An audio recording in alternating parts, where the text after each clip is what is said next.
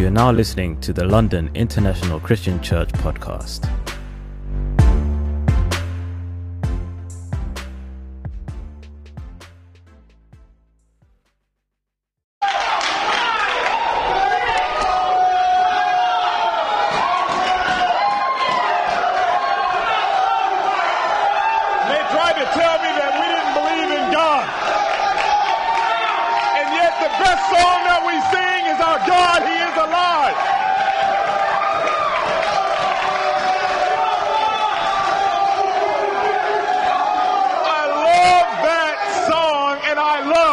Church.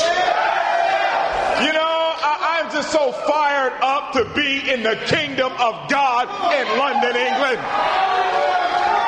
And I just look around, I just look at my family from all nations. I see the twins in the back right there. I see Jamie Gordine singing like just God is going to come to be with us. I see James Morgan right there, still as crazy as the day I met him in Portland, Oregon. I see the kingdom of God. I see the young. I see the old. I see those who will be evangelists in the kingdom of God. I see the kingdom right before my eyes. And I'm just so grateful. First, I want to thank Anthony and Cassidy Olmos for doing an incredible job taking care of the church in our absence. Thank you, brother. Thank you, sir. Just an incredible young couple that, I mean, if you did not hear Anthony's sermon, you need to go online and listen to it. I mean, this young man is deeply convicted about the kingdom of God. And I would be amiss if I did not mention some of our best friends, all the way down from Paris, France, Philippe and Priska Scheidecker right there in the front row.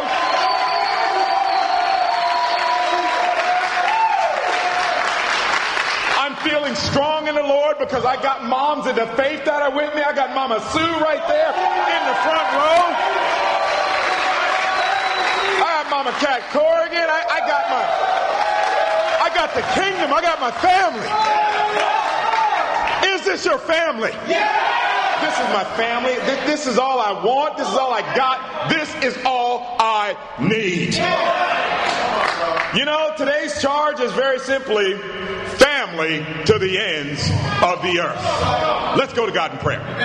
Father God, thank you so much for giving us family that's going to spread out to the ends of the earth. Thank you so much for the example of the family in the Bible that spread out to the ends of the earth. Father, we know we are not family for a week. We're not family for a year. We're not family for 2 years. We are family to the ends of the earth. We are family for eternity. Help us to be a radical family. But also, Father, help us to be a radical army. Father, we pray that we can believe what Jesus Christ believed. We pray that we can do what Jesus Christ did. We pray that we can imitate the family in the Bible and that we can evangelize the nations in our generation. Remove us as people and just use us, Father. Use your Holy Spirit to speak to your people. We know all your people are not here today, but use this sermon, Father, to touch your people. We love you. We pray in Jesus' name. Amen. You know, I learned a lot of things being in LA, and one of the things that I learned is if he brought you to it, he'll bring you through it. And that is our God. If he brought you to it, he'll bring you through it. I also learned being in Los Angeles that you've come too far only to come this far. You've come too far only to come this far. Meaning that we got to keep going. And as I look at our family, I go, we got to build family all around the world. You know, the Bible says in Job chapter 28, in verse 24, it says, for he views the ends of the earth, and he sees everything under the heavens. He says God views the ends of the earth. And yet we need to be like God, viewing the ends of the earth. Why? Because we're going to go there.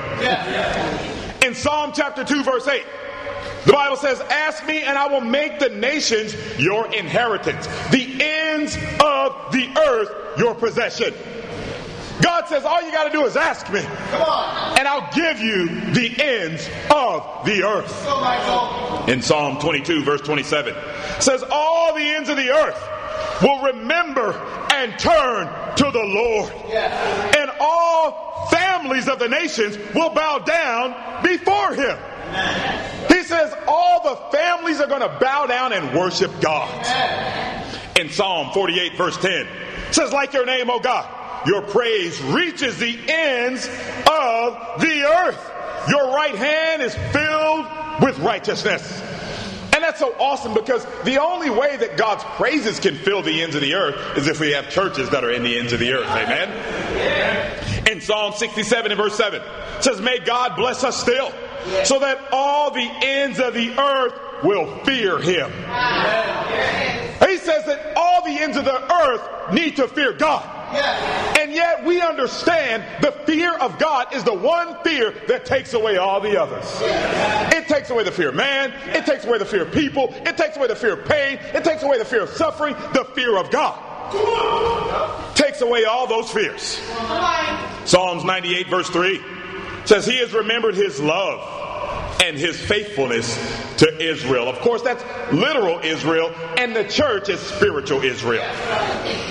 Says all the ends of the earth have seen the salvation of our God. Amen. Is that not awesome? I read that. I went, that is so convicting. Psalms 98 is talking about world evangelism before Jesus walked the earth. He says all the earth has seen salvation. In Isaiah chapter 5, of course, Isaiah is like the mini Bible. The first half of Isaiah is there, we say, many commentators say it's all about grace. The second half is all about judgment. Of course, there are 66 books in the book of Isaiah, so it's like the mini Bible. But the most prophecies in the New Testament are found in Isaiah. And yet Isaiah says this in verse 5 of chapter 5, verse 26. It says, he lifts up the banner for the distant nations. He whistles for those at the ends of the earth. Here they come, swiftly and speedily. I mean, that's just God. God just like, come on, come to the kingdom of God. My uncle used to have this incredible whistle. I still can't do it. But he just this whistle, I'd hear it I'd be way out, and I'd hear that whistle, and I'd come running back home. And yet he just says, he lifts up the banner for the distant nation. He whistles for those at the ends of the earth. And yet we are so encouraged when we see brothers and sisters that come from distant lands and move all the way from Amsterdam to come to a place that God has chosen as a dwelling for his name. I'm fired up that Minnow and Euclid and the entire Render group with Artie Sakem are now here in the kingdom of God. They heard God's whistle. Mark chapter 3.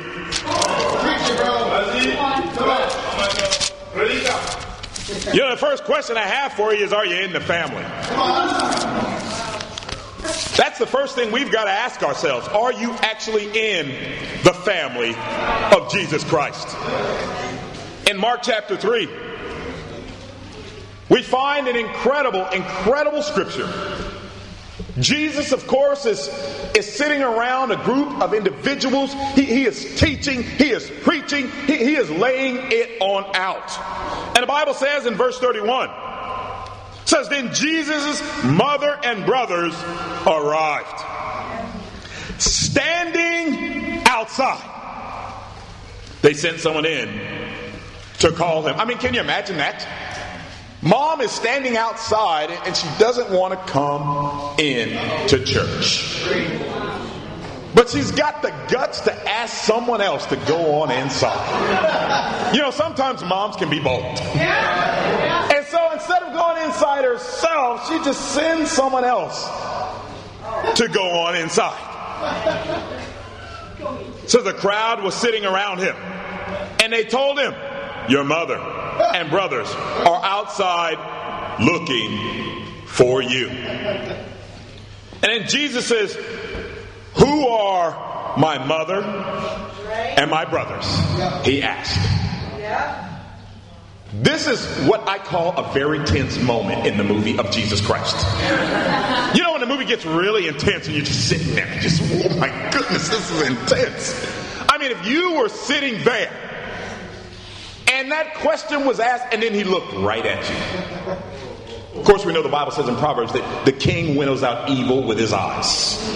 So everybody that was in sin in that moment would kind of look down like this.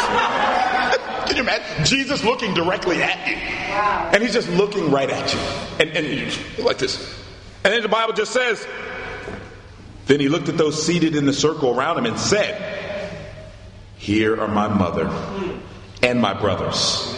Whoever does God's will is my brother and sister and mother. And the church said, is that not encouraging? I mean, that made some of the brothers sit up. Oh my goodness. I'm here at church. I'm listening to the sermon. I'm doing God's will. I'm in the family of God. I am in the family of God.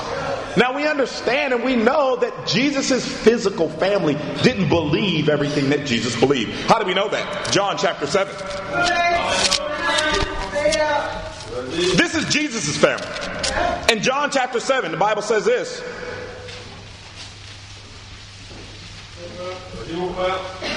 Verse 3 says, Jesus' brother said to him, you ought to leave here and go to Judea so that your disciples may see the miracles that you do. No one who wants to become a public figure acts in secrets. Since you are doing these things, show yourself to the world. For even his own brothers did not believe in him. Can you imagine living with the Son of God and you still don't believe? I mean, this guy had to be so incredible. The Son of God, and you still don't believe. You know, when you start getting older in the faith right there, you start kind of wanting to prove yourself. You know, I got back from traveling, and you know, there was an apple on the orange on the counter at our place. And, you know, I kind of felt tired. I'm like, man, am I getting older? What's going on? And the orange started to fall off, and I grabbed it. I still got it. I still got it. I'm still young right there. Woo! And I just go, okay. But nobody got a chance to see it right there. I wanted to impress Michelle and all this kind of stuff. Oh, goodness. I just think, can you imagine living with Jesus Christ? He's doing that stuff all the time, and they just still didn't believe. And this just helps me go, wow. Unbelief is such a huge sin nowadays. Unbelief. They did not believe. Now, Jesus says whoever does God's will is in the family. Well, what is the will of God? I know you guys want to know that. Turn to 2 Timothy. 1 Timothy, chapter 2. What is God's will?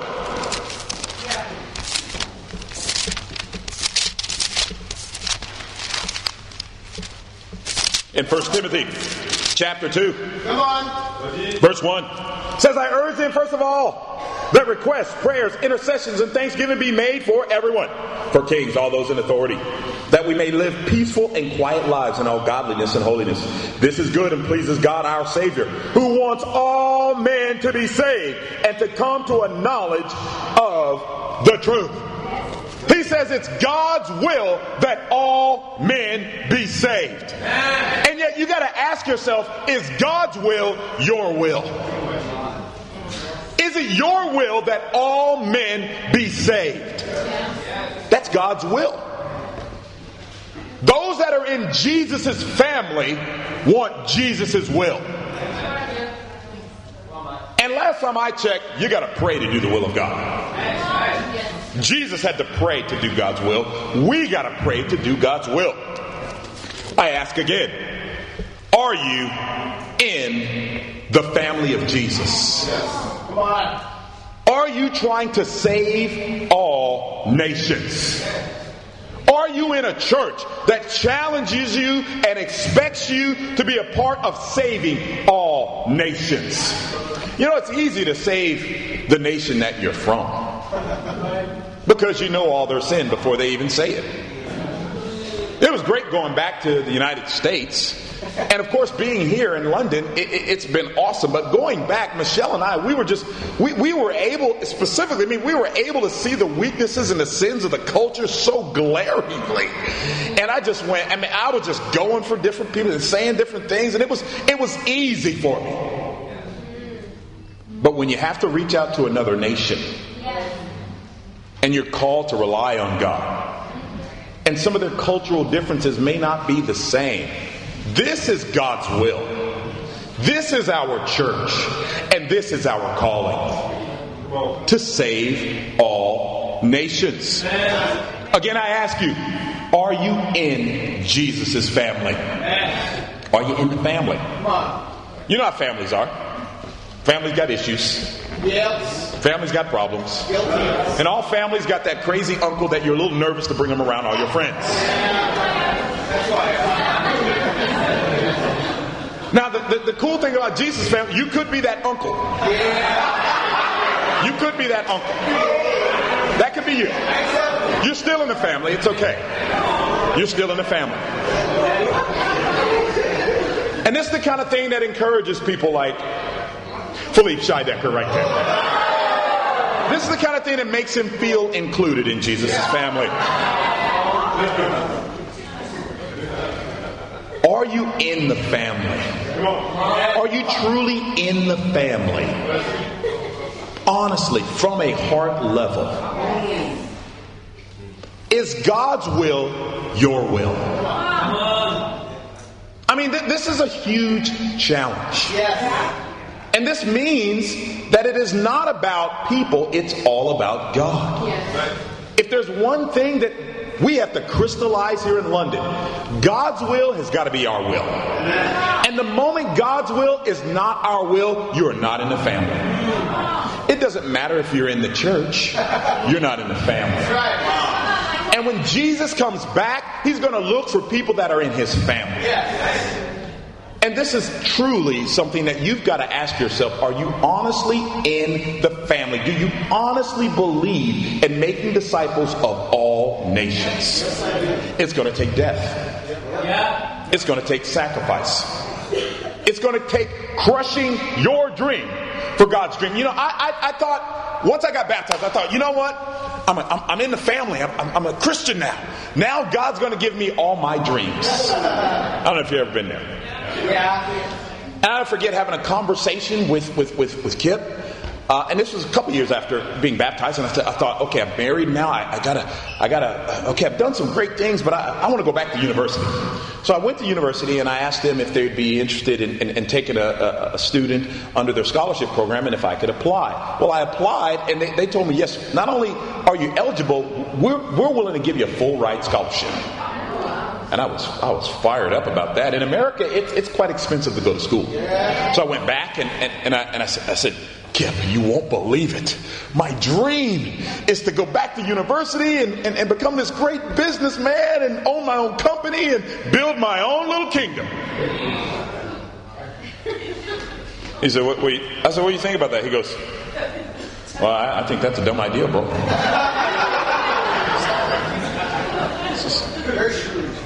He said, bro, you're married now. You got kids.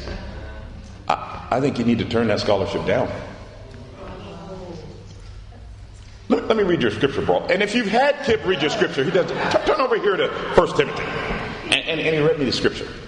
He says, see, it's God's will for all men to be saved. Now, I had done absolutely nothing to deserve it. He says, you need to be a preacher. I want to give you Jesus' dream. And in that moment, I realized I had to crush my dream for Jesus' dream. See, the kingdom of God, God's family, is not built on your dreams. It's built on you being willing to crush your dreams for Jesus' dream. That's God's family. Some of you are willing. But are all of you willing? Come on. Some of you are willing. But are all of you willing to crush your dreams for Jesus' dream? These are the individuals that are in Jesus' family. Turn to Acts chapter 1. Jesus' family believed what Jesus believed. Acts chapter 1.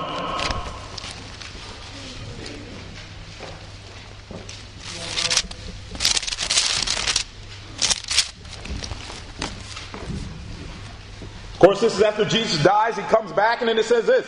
It says, in my former book, Theophilus. Of course, Theophilus is a literary device. It simply means friend of God. I hope there are some friends of God in the audience today. Okay, sounds like only a couple. You're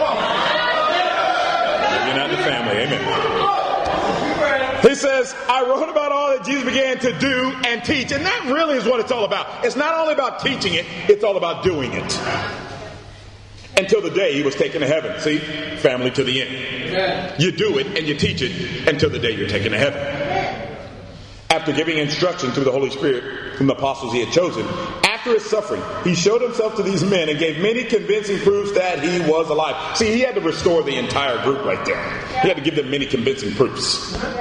He appeared to them over a period of 40 days and spoke about serving the poor. Serving the poor is awesome. But that's not what he spoke about. He appeared to them over a period of 40 days and spoke about theology. No, that's not what he spoke about. He appeared to them over a period of 40 days and spoke about the AMS ministry. No, I love the AMS. And Hillary sounds like a songbird right there. I mean, was that song not incredible? I mean, my goodness, that's incredible. I don't know if it's me, but she just gets better and better, and God keeps adding to her talent right there. And it's awesome just to see her come through everything and just to have that song on her heart. I'm so grateful that we have Hillary in the church and for all the brothers and sisters that sing to God. But he appeared to them over a period of 40 days and spoke about the kingdom of God. Marriage counseling, the kingdom of God. That's your issue. This husband really won't listen to me. The kingdom of God. That's true. How's your relationship in the kingdom of God, sis? This woman, she won't listen to me.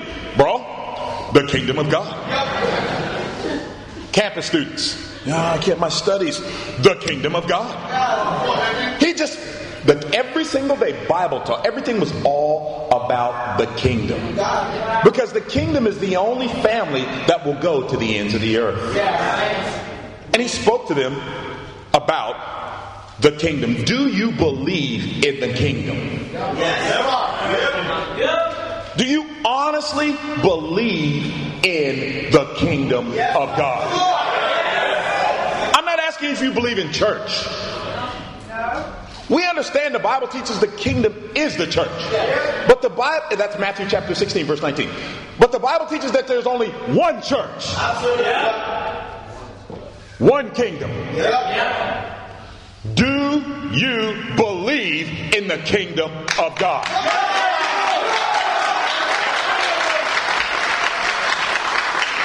Turn to 1 Corinthians chapter 12. See, we gotta make sure we all believe the same thing.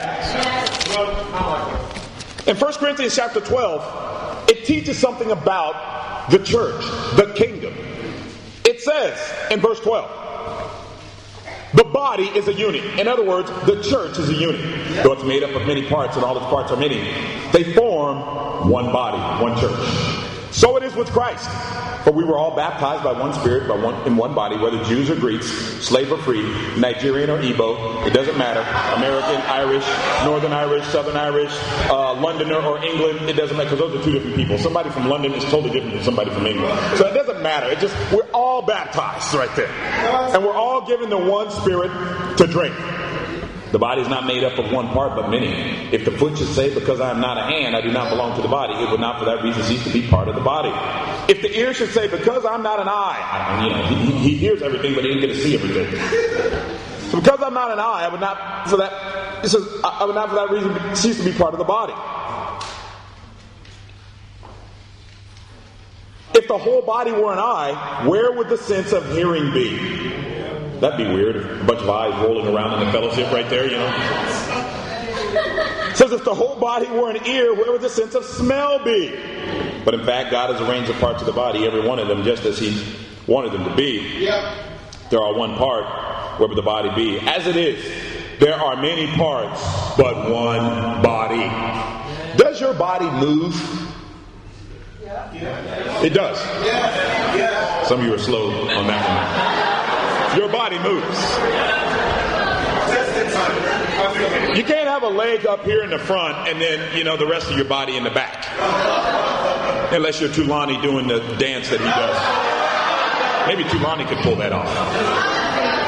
But no, the body has to stay connected. The Bible says this, the eye cannot say to the hand, I don't need you. And the head can't say to the feet, I don't need you. I'm going to ask you a question. Do you believe you need the kingdom? Do you believe you need the church? You need the relationships. You need that young fiery disciple that's always challenging you. You need that older brother that always is correcting you. You need the person that doesn't respect you so you can earn it, and so you need the body of Christ. We need each other. We need the church. Do you believe you need the kingdom? When you believe you need something, it changes how you treat it. It changes its priority in your life. It changes everything. When you believe you need something to eat, you do everything to get something to eat. Are you with me there? I mean, my wife always makes me understand when she's hungry right there. She's got these eyes that she's got these beautiful eyes, but sometimes those eyes, they scare me a little bit. She gives me these eyes. I'm like, okay, it's time to eat right there. She needs something to eat. Feed this young woman right here. Feed her, Michael. And she's got me convinced right there. But he says we need to need each other. We need to need the church. You know, and it doesn't say it doesn't matter what position. You know, for me, I need the London International Christian Church. I need you guys.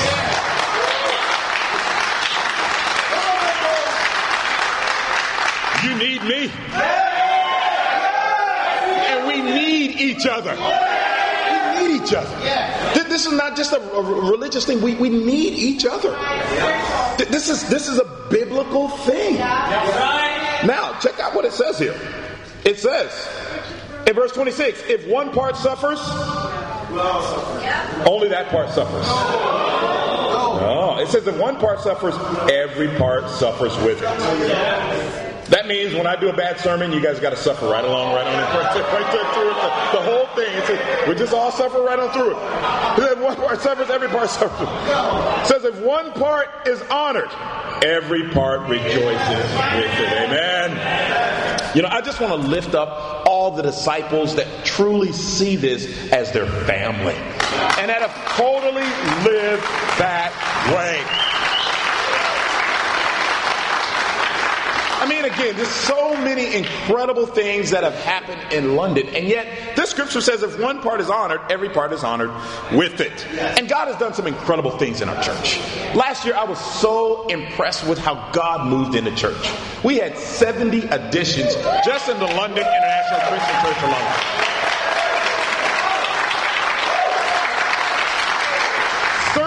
Dating couples in the London International Christian Church alone.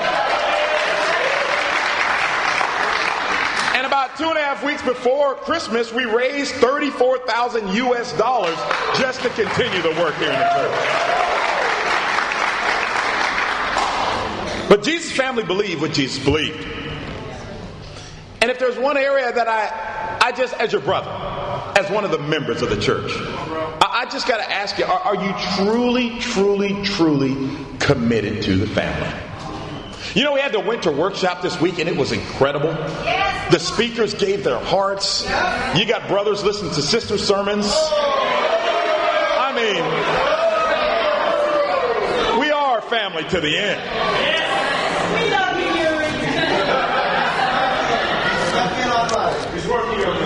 But one of the things that really hurt my heart is the fact that there were so many disciples that just were not there.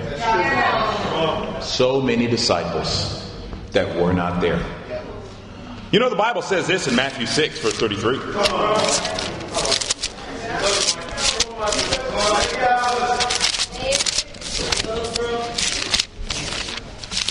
Matthew chapter 6. It is. Verse 33 says, but seek first his kingdom and his righteousness.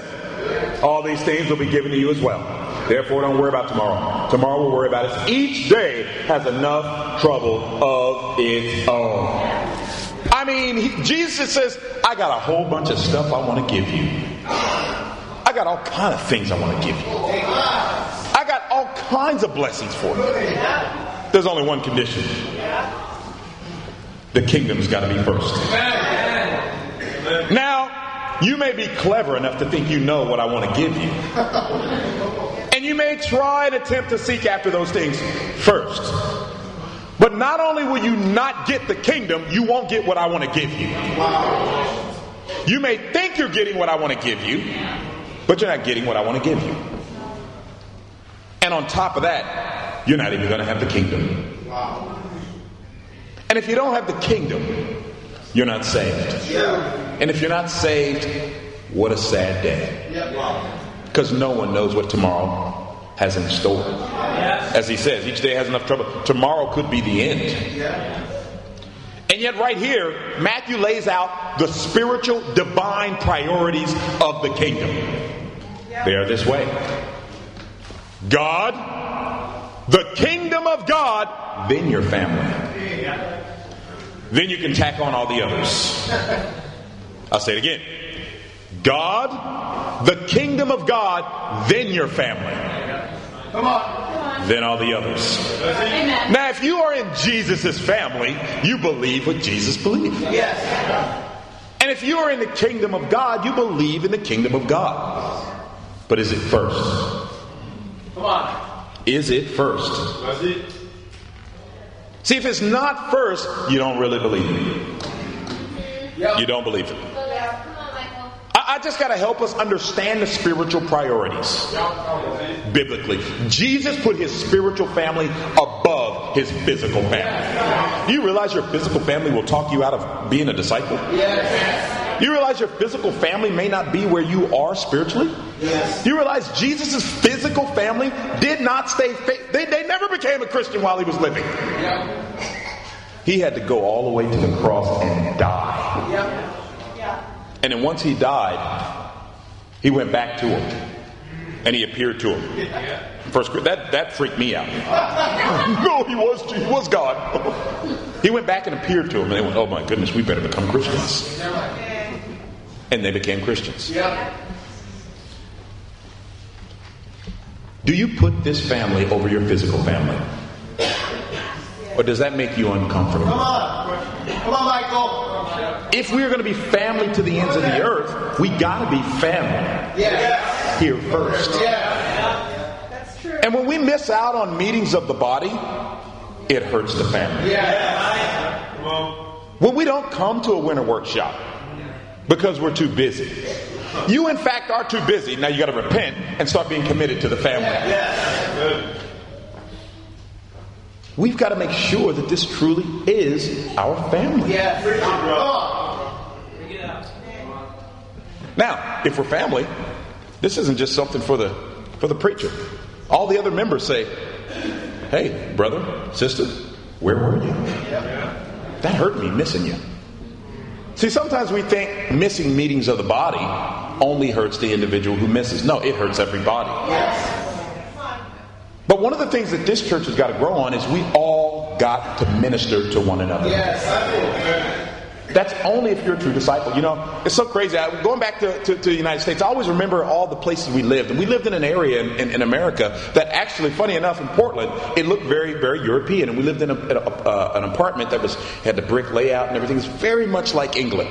And I'll never forget trying to open the window one day because it was painted shut. And I actually opened it. And I got it open after just being there for hours. And once I got it open, it just kind of stuck right there. So I put my fingers down, and it was awesome. I was just basking in all my glory right there. And the window came down. Bang! And I said, Jesus is Lord. And right in that moment, I just put like this, like my hand grabbed it. Right? One part of the body started ministering to the other. It just grabbed it. It didn't go, what's wrong, you idiot finger? I can't believe you got your finger stuck in there. What's wrong with you? No, it grabbed and started ministering. Because that's what the body does. Come on, Michael. When you immediately start ministering. Immediately. You don't wait. You don't get advice. Should I minister? Oh, that hurt. You feel it. Do you feel it when people miss church? Do you feel it? Come on, Michael. Or is it just a numbing, I don't really feel it. See, if you don't feel it, I'm sorry to say, you've got to ask yourself, are you really in the family? Second question, you got to ask if you really believe what Jesus believed. Come on, Michael. See, Jesus believed this is the kingdom. And that's why we have the Holy Bible. And we've got to believe, as Jesus, believe. I want to challenge everyone. We've got to recommit ourselves to Bible talk. Yes. We got to recommit ourselves to the meetings of the body. Yes. We got to cut out all the excuses. Matthew 28 verse 18 through 20 says go and make disciples, not go and make excuses. And so it's time we got to get rid of the excuses and truly get committed to Jesus' family, the kingdom of God.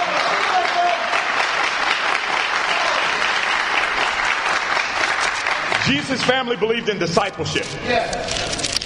Jesus' family believed in discipleship. Acts chapter 2. Look at this one. See, you know, the great thing about Jesus is he does not educate us beyond our obedience. That's the world we live in. We love nuggets and being overeducated. But today I may not teach anything new, but I call you to obey what you know. Amen. Acts chapter 2. Verse 42. They devoted themselves to the apostles' teachings and to the fellowship. I mean, you know when you're devoted. You can tell when someone is devoted. I mean, I saw that look in Jonathan's eye when Ellie came on down the aisle right there. I mean, that brother, he just went like this, and he just kind of started melting. I was going to pick him back up. So, bro, you got to get married. Stand up right here. Hey, man, see, there he is. See, and you know, Ellie, she kind of tries to be tough right there, but her cheeks got kind of red, and they got this smile, and you know, and they forgot anybody else was there, and you just saw the pure devotion to one another. But the Bible says that the disciples were devoted to the teachings that way. See, if you're not taking notes, you're not devoted. Come on. This is just a religious meeting for you. You're not devoted. You're waiting for it to get. You got Nando's on your heart. You're not devoted.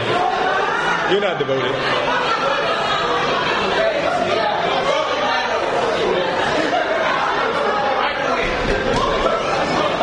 We don't want to be actors. I gave that up for the kingdom. And yet sometimes I wonder, man, do we got a bunch of actors? We got to take notes. You got to check and see if I'm leading you astray. You know, one of the things we got to change in the church this year, every single member has to have a quiet time journal and have quiet times and be devoted to the teachings that we study out in God's Word. Every member. Now, if there's some special exception, we'll talk about it. But you know who I'm talking. We got to be devoted to the apostles' teachings. Then it says the fellowship. It says the breaking of bread and prayer. We're always fired up for the breaking of bread. I see total commitment whenever we have food. Everybody's we're all. It says all the believers were together, had everything in common, selling their possession of good they gave to anyone as he had need. Every day they continued to meet together in the temple courts. They broke bread in their homes. That's Bible talk. Ate together with glad and sincere hearts, praising God and enjoying the favor of all the people. And the Lord added to their number daily those who were being saved. That's discipleship, adding to the number. Turn to chapter 4. Acts chapter 4, verse 4. But many who heard the message believed, and the number of men grew to about 5,000. It doesn't even maximize the miracle. These men probably had wives. They probably had kids. This is a huge thing. For all these men to get devoted, to become Christians, to become disciples. You know, the strategy of God is for men of God to come racing through those doors. When he went up on that hill, he didn't call 10, 12 sisters. He called 12 men. And today, I'm calling you as a man of God to lead. Start with yourself and lead. Turn to Acts chapter 5, verse 14. Nevertheless, more and more men and women believed in the Lord and were added to their number.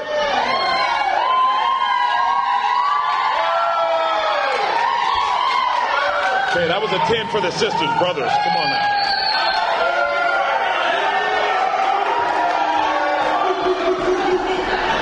Acts chapter 6, verse 1. It says in those days when the number of disciples was increasing. That's those days. That needs to be these days. Skip down. Verse 7. So the word of God spread. The number of disciples in Jerusalem increased rapidly. And a large number of priests became obedient to the faith. Don't you long for the day when vicars start walking through and go, okay, I'm sorry. I've known this entire time that we were not supposed to be baptizing babies. I'm so sorry. I apologize. Can somebody help me out here? I need to get baptized. I'm in sin. I actually even want to get open about what's going on. Yes. Don't you long for that day? Yes. The Holy Spirit convicts men of sin. Yes. Don't worry about having to convict people. Holy Spirit does that for you. Yes. Thank goodness. Right here, the Bible says priests became obedient to the faith. That's right. You had guys that were leading congregations that were realizing that they were not true followers, believing in Jesus' plan for discipleship. Look at Acts chapter 9. Look at this one. In verse 31.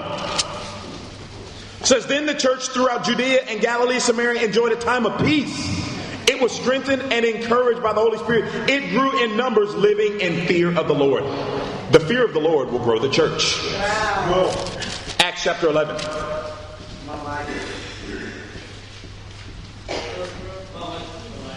Verse 21. The Lord's hand was with them, and a great number of people believed and turned to the Lord. Look at verse 24. It says he was a good man, full of the Holy Spirit and faith, and a great number of people were brought to the Lord. You just see numbers of people being brought to the Lord. It says in verse 26, when he found him, of course, this is Barnabas talking about Saul, he brought him to Antioch. So for a whole year, Barnabas and Saul met with the church and taught great numbers of people. The disciples were called Christians first at Antioch. 7 years after the church started, they start finally getting persecuted and called Christians. Jesus never made a Christian. He made disciples. And that's what we are. And I love that Luke introduced the fact that he says the disciples were called Christians at Antioch. Of course, Luke was from Antioch and he was the writer of this. So Luke says it really was hot. The movement really got hot in my hometown. Luke says it got hot right there in Portland. In Antioch, in Portland, Oregon. That's what Luke says right there. It got hot right there. Chapter 12, verse 24. Look at this. It says, but the word of God continued to increase and spread. Chapter 13, verse 49. The word of the Lord spread through the whole region. Now we got regions that are being started. It's so awesome seeing that Minnow and Euclid have come. I talked to Minnow. He says, we want to move down to the south right there, to Tucson. And they're going to be that group that starts a new south region, I really believe.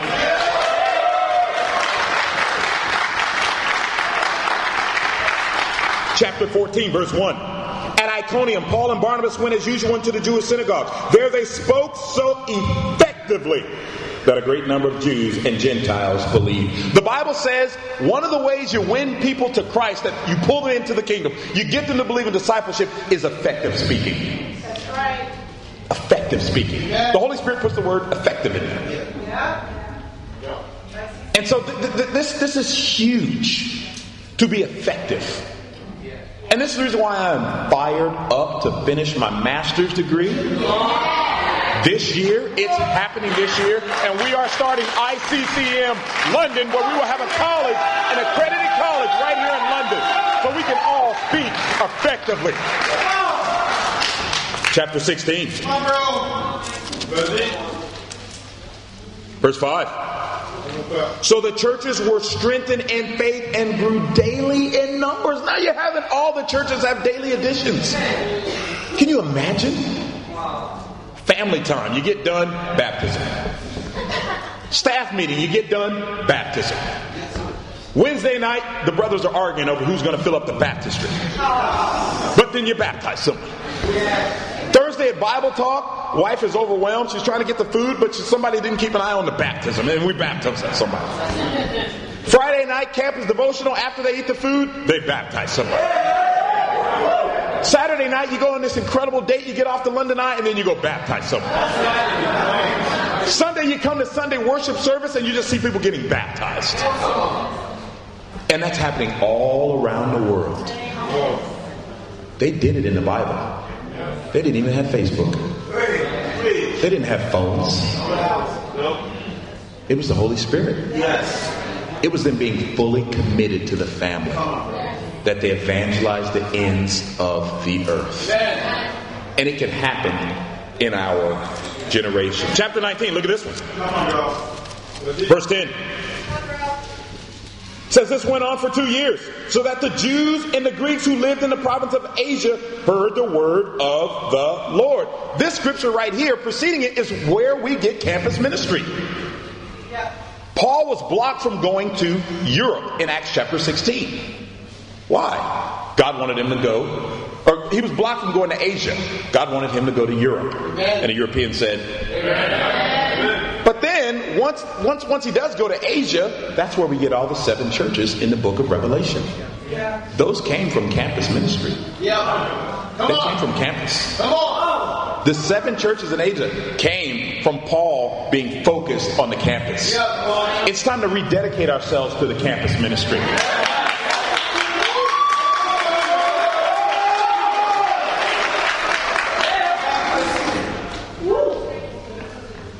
Do you believe in discipleship? Yes. Jesus' family believed in discipleship. And we know they believed in discipleship because after he told them that they must make disciples of all nations, the Bible just says very clearly in Colossians chapter 1.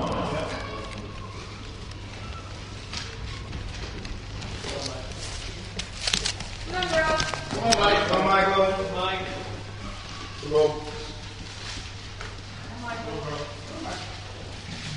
Says in verse 3, we always thank God the Father, our Lord Jesus Christ, when we pray for you, because we have heard your faith in Christ Jesus and your love for all the saints. The faith and the love that spring from the hope that's stored up for you in heaven, and that you have already heard about in the word of truth. The gospel that has come to you all over the world. This gospel is bearing fruit and growing. Just as it has been doing among you since the day you heard it and understood God's grace in all its truth. The Bible says all over the world. Amen. And yet, this scripture is being fulfilled in your hearing as we sit here today. Yes. Do you realize our church in Russia, early church, they had 71 additions just last year.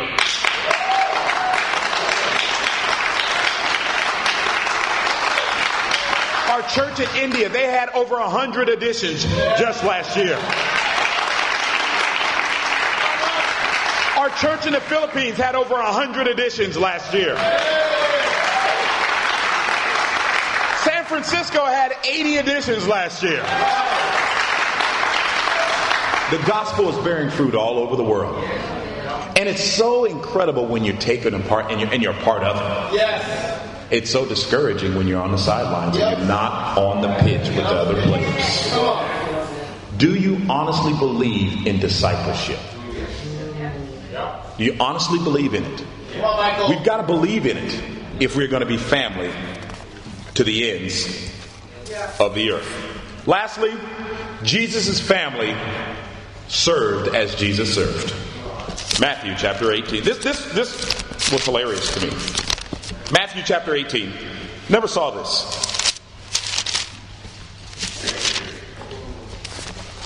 Says this. Verse 1. At that time, the disciples came to Jesus and they asked, who's the greatest in the kingdom of heaven? You know, whether you say it out loud or say it in your heart, we've all thought it. He called a little child and had him stand among them. There's a little brother right there. It says had him. He said, I tell you the truth. Unless you change and become like little children, you will never enter the kingdom of heaven.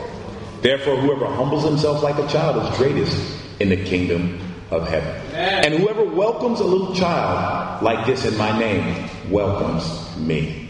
But if anyone causes one of these little ones who believe in me to sin, it would be better for him to have a large millstone hung around his neck and to be drowned in the depths of the sea.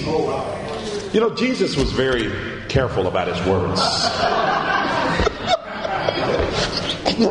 I mean, that's a visual for you. By the man the God who created you. How can we cause little kids to stumble? Preach.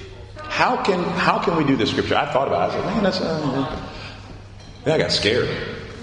I got scared because I go, you know, a poor kids class can cause young people to not see God in the kingdom. People who don't want to serve in our kids class. Yeah. That could cause young people to grow up and go, I know they preached about it, but wow, our kids class was super boring. Wasn't inspirational. Oh, Michael.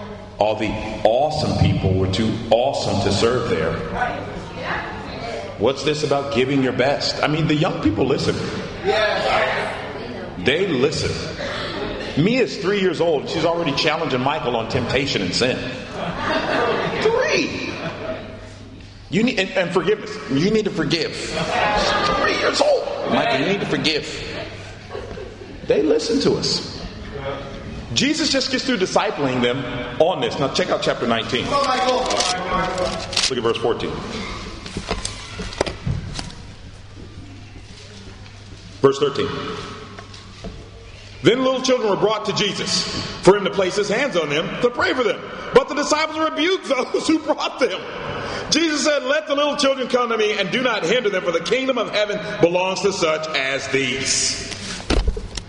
He just gets through rebuking them in chapter 18, and in chapter 19 they're back in sin. They never got it. That's scary. The issue really is serving. Yeah. There are two issues here. Growing and serving. Most young people and children that I meet want to grow. You've met a young person before. You've asked them how old they were. How old are you? 12, going on 13, almost 14, about to be 15. They're just so excited to be 15. But you ask somebody who's in their 30s, in their 40s, how old are you? They don't want to even tell you how old they are. Because they don't want to get any older. Because sadly, sometimes our rewards are in this life, not the afterlife. Our rewards are vacation and, you know, a pan of chocolate and all these other type of things. But our rewards need to be in heaven. I really believe the disciples didn't want to grow. I want to challenge you out the gate this year to embrace growing. Amen. The issue is they didn't want to grow. They didn't want to grow. Kids have to grow. Yes. But we get to a point where we think I've grown enough. And then we even say it. I'm grown. You ever heard that? Oh, I'm grown. No, you're not. You should still be growing. Yes. Sadly, I've said that. I'm grown. No, I'm not. In the eyes of God, I'm just a child of God. And you need to grow some more, Michael. Yes. Where are the areas where you need to grow personally? If you don't know where they are, you need to get with somebody after this lesson and go, challenge me to grow. I want to be just like a kid. Second thing is serving. Jesus served the kids. We've got to do an incredible job with our kids. We've got to do an incredible job with our kids. I mean, I lift up the families that have special needs kids in our fellowship. I mean, I think about Martin Scott and Teresa Scott, the work they do with their... First of all, their children have grown in an incredible way just being here in London. And it's for the glory of God. We got to serve the kids. We got to serve the kids. We need 1 to 2 awesome couples to devote themselves to making our kids' class incredible. And I know at the end of this lesson, 1 to 2 at minimum will talk to me, so we'll move on. Serving also is seen in our giving. And we'll close out here. Matthew chapter 6. Didn't get too much of a clap on that kid serving thing there. I have to come back to that one. I have to come back to that one next week. Matthew 6, verse 21. The Bible says simply, for where your treasure is, there your heart will also be. You want to know where your heart is? Where's your treasure? You ever say, where's my heart? Where's your treasure? That's where your heart is. And of course, oftentimes, our treasure can be in the back in our wallet. And that means our heart is in our wallet. And I don't like my heart in my wallet. Especially as a missionary, because there's not much in it. I like my heart in the kingdom. Because that's where my family is. And if we are going to evangelize all of Europe, we're going to have to continue to sacrifice. But I want to coin a phrase that we need to embrace. No more tithing. We now give generously. For some people, giving a tithe isn't necessarily very generous at all. And a tithe is 10%. For other people, just getting close to that is being very generous. But I want to persuade you, first of all, to increase and to give generously. I talked to one individual and they said, this is how much I give for my savings, and this is how much I give to God. And when I talked to him, I just went, amen. But then I heard the exact same story by a preacher in LA. He says, we had a member that's giving X amount to themselves and X amount to the kingdom. So I asked him, would Jesus Christ look at your giving and think you're being generous? And at that moment, I got convicted because I hadn't asked that brother that question. And basically, that individual was giving more to themselves than they were giving to Jesus. Now, it's nothing wrong with giving to yourself. It's awesome to have a savings account. Yes. That's a good thing, is it not? Yes. But you got to ask yourself, are you honestly generous? Come on. Are you giving more to God than you give to yourself? Come on, Michael. I'm so impressed by our church in Los Angeles. Yes. We wouldn't have our movement if it wasn't for the generous disciples that have been there. We would not have our movement.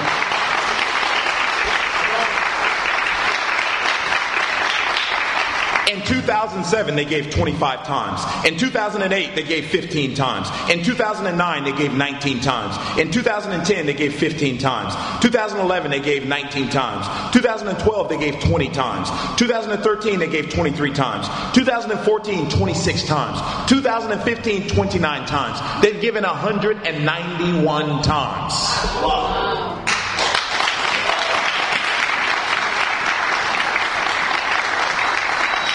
Now, we've given, but we haven't given that much. And it's time that our treasure is the kingdom of God. We will have to be even more generous. That's right. If we're going to see Madrid go out. That's right. We're going to have to be more generous if we're going to see Amsterdam go out. That's right. And these churches are going out, guys. We may have to argue and get mad and fuss and sell iPods and iPads and why are we having to give so much and have those conversations, but guess what? We are family to the ends of the earth. I love you. God bless you.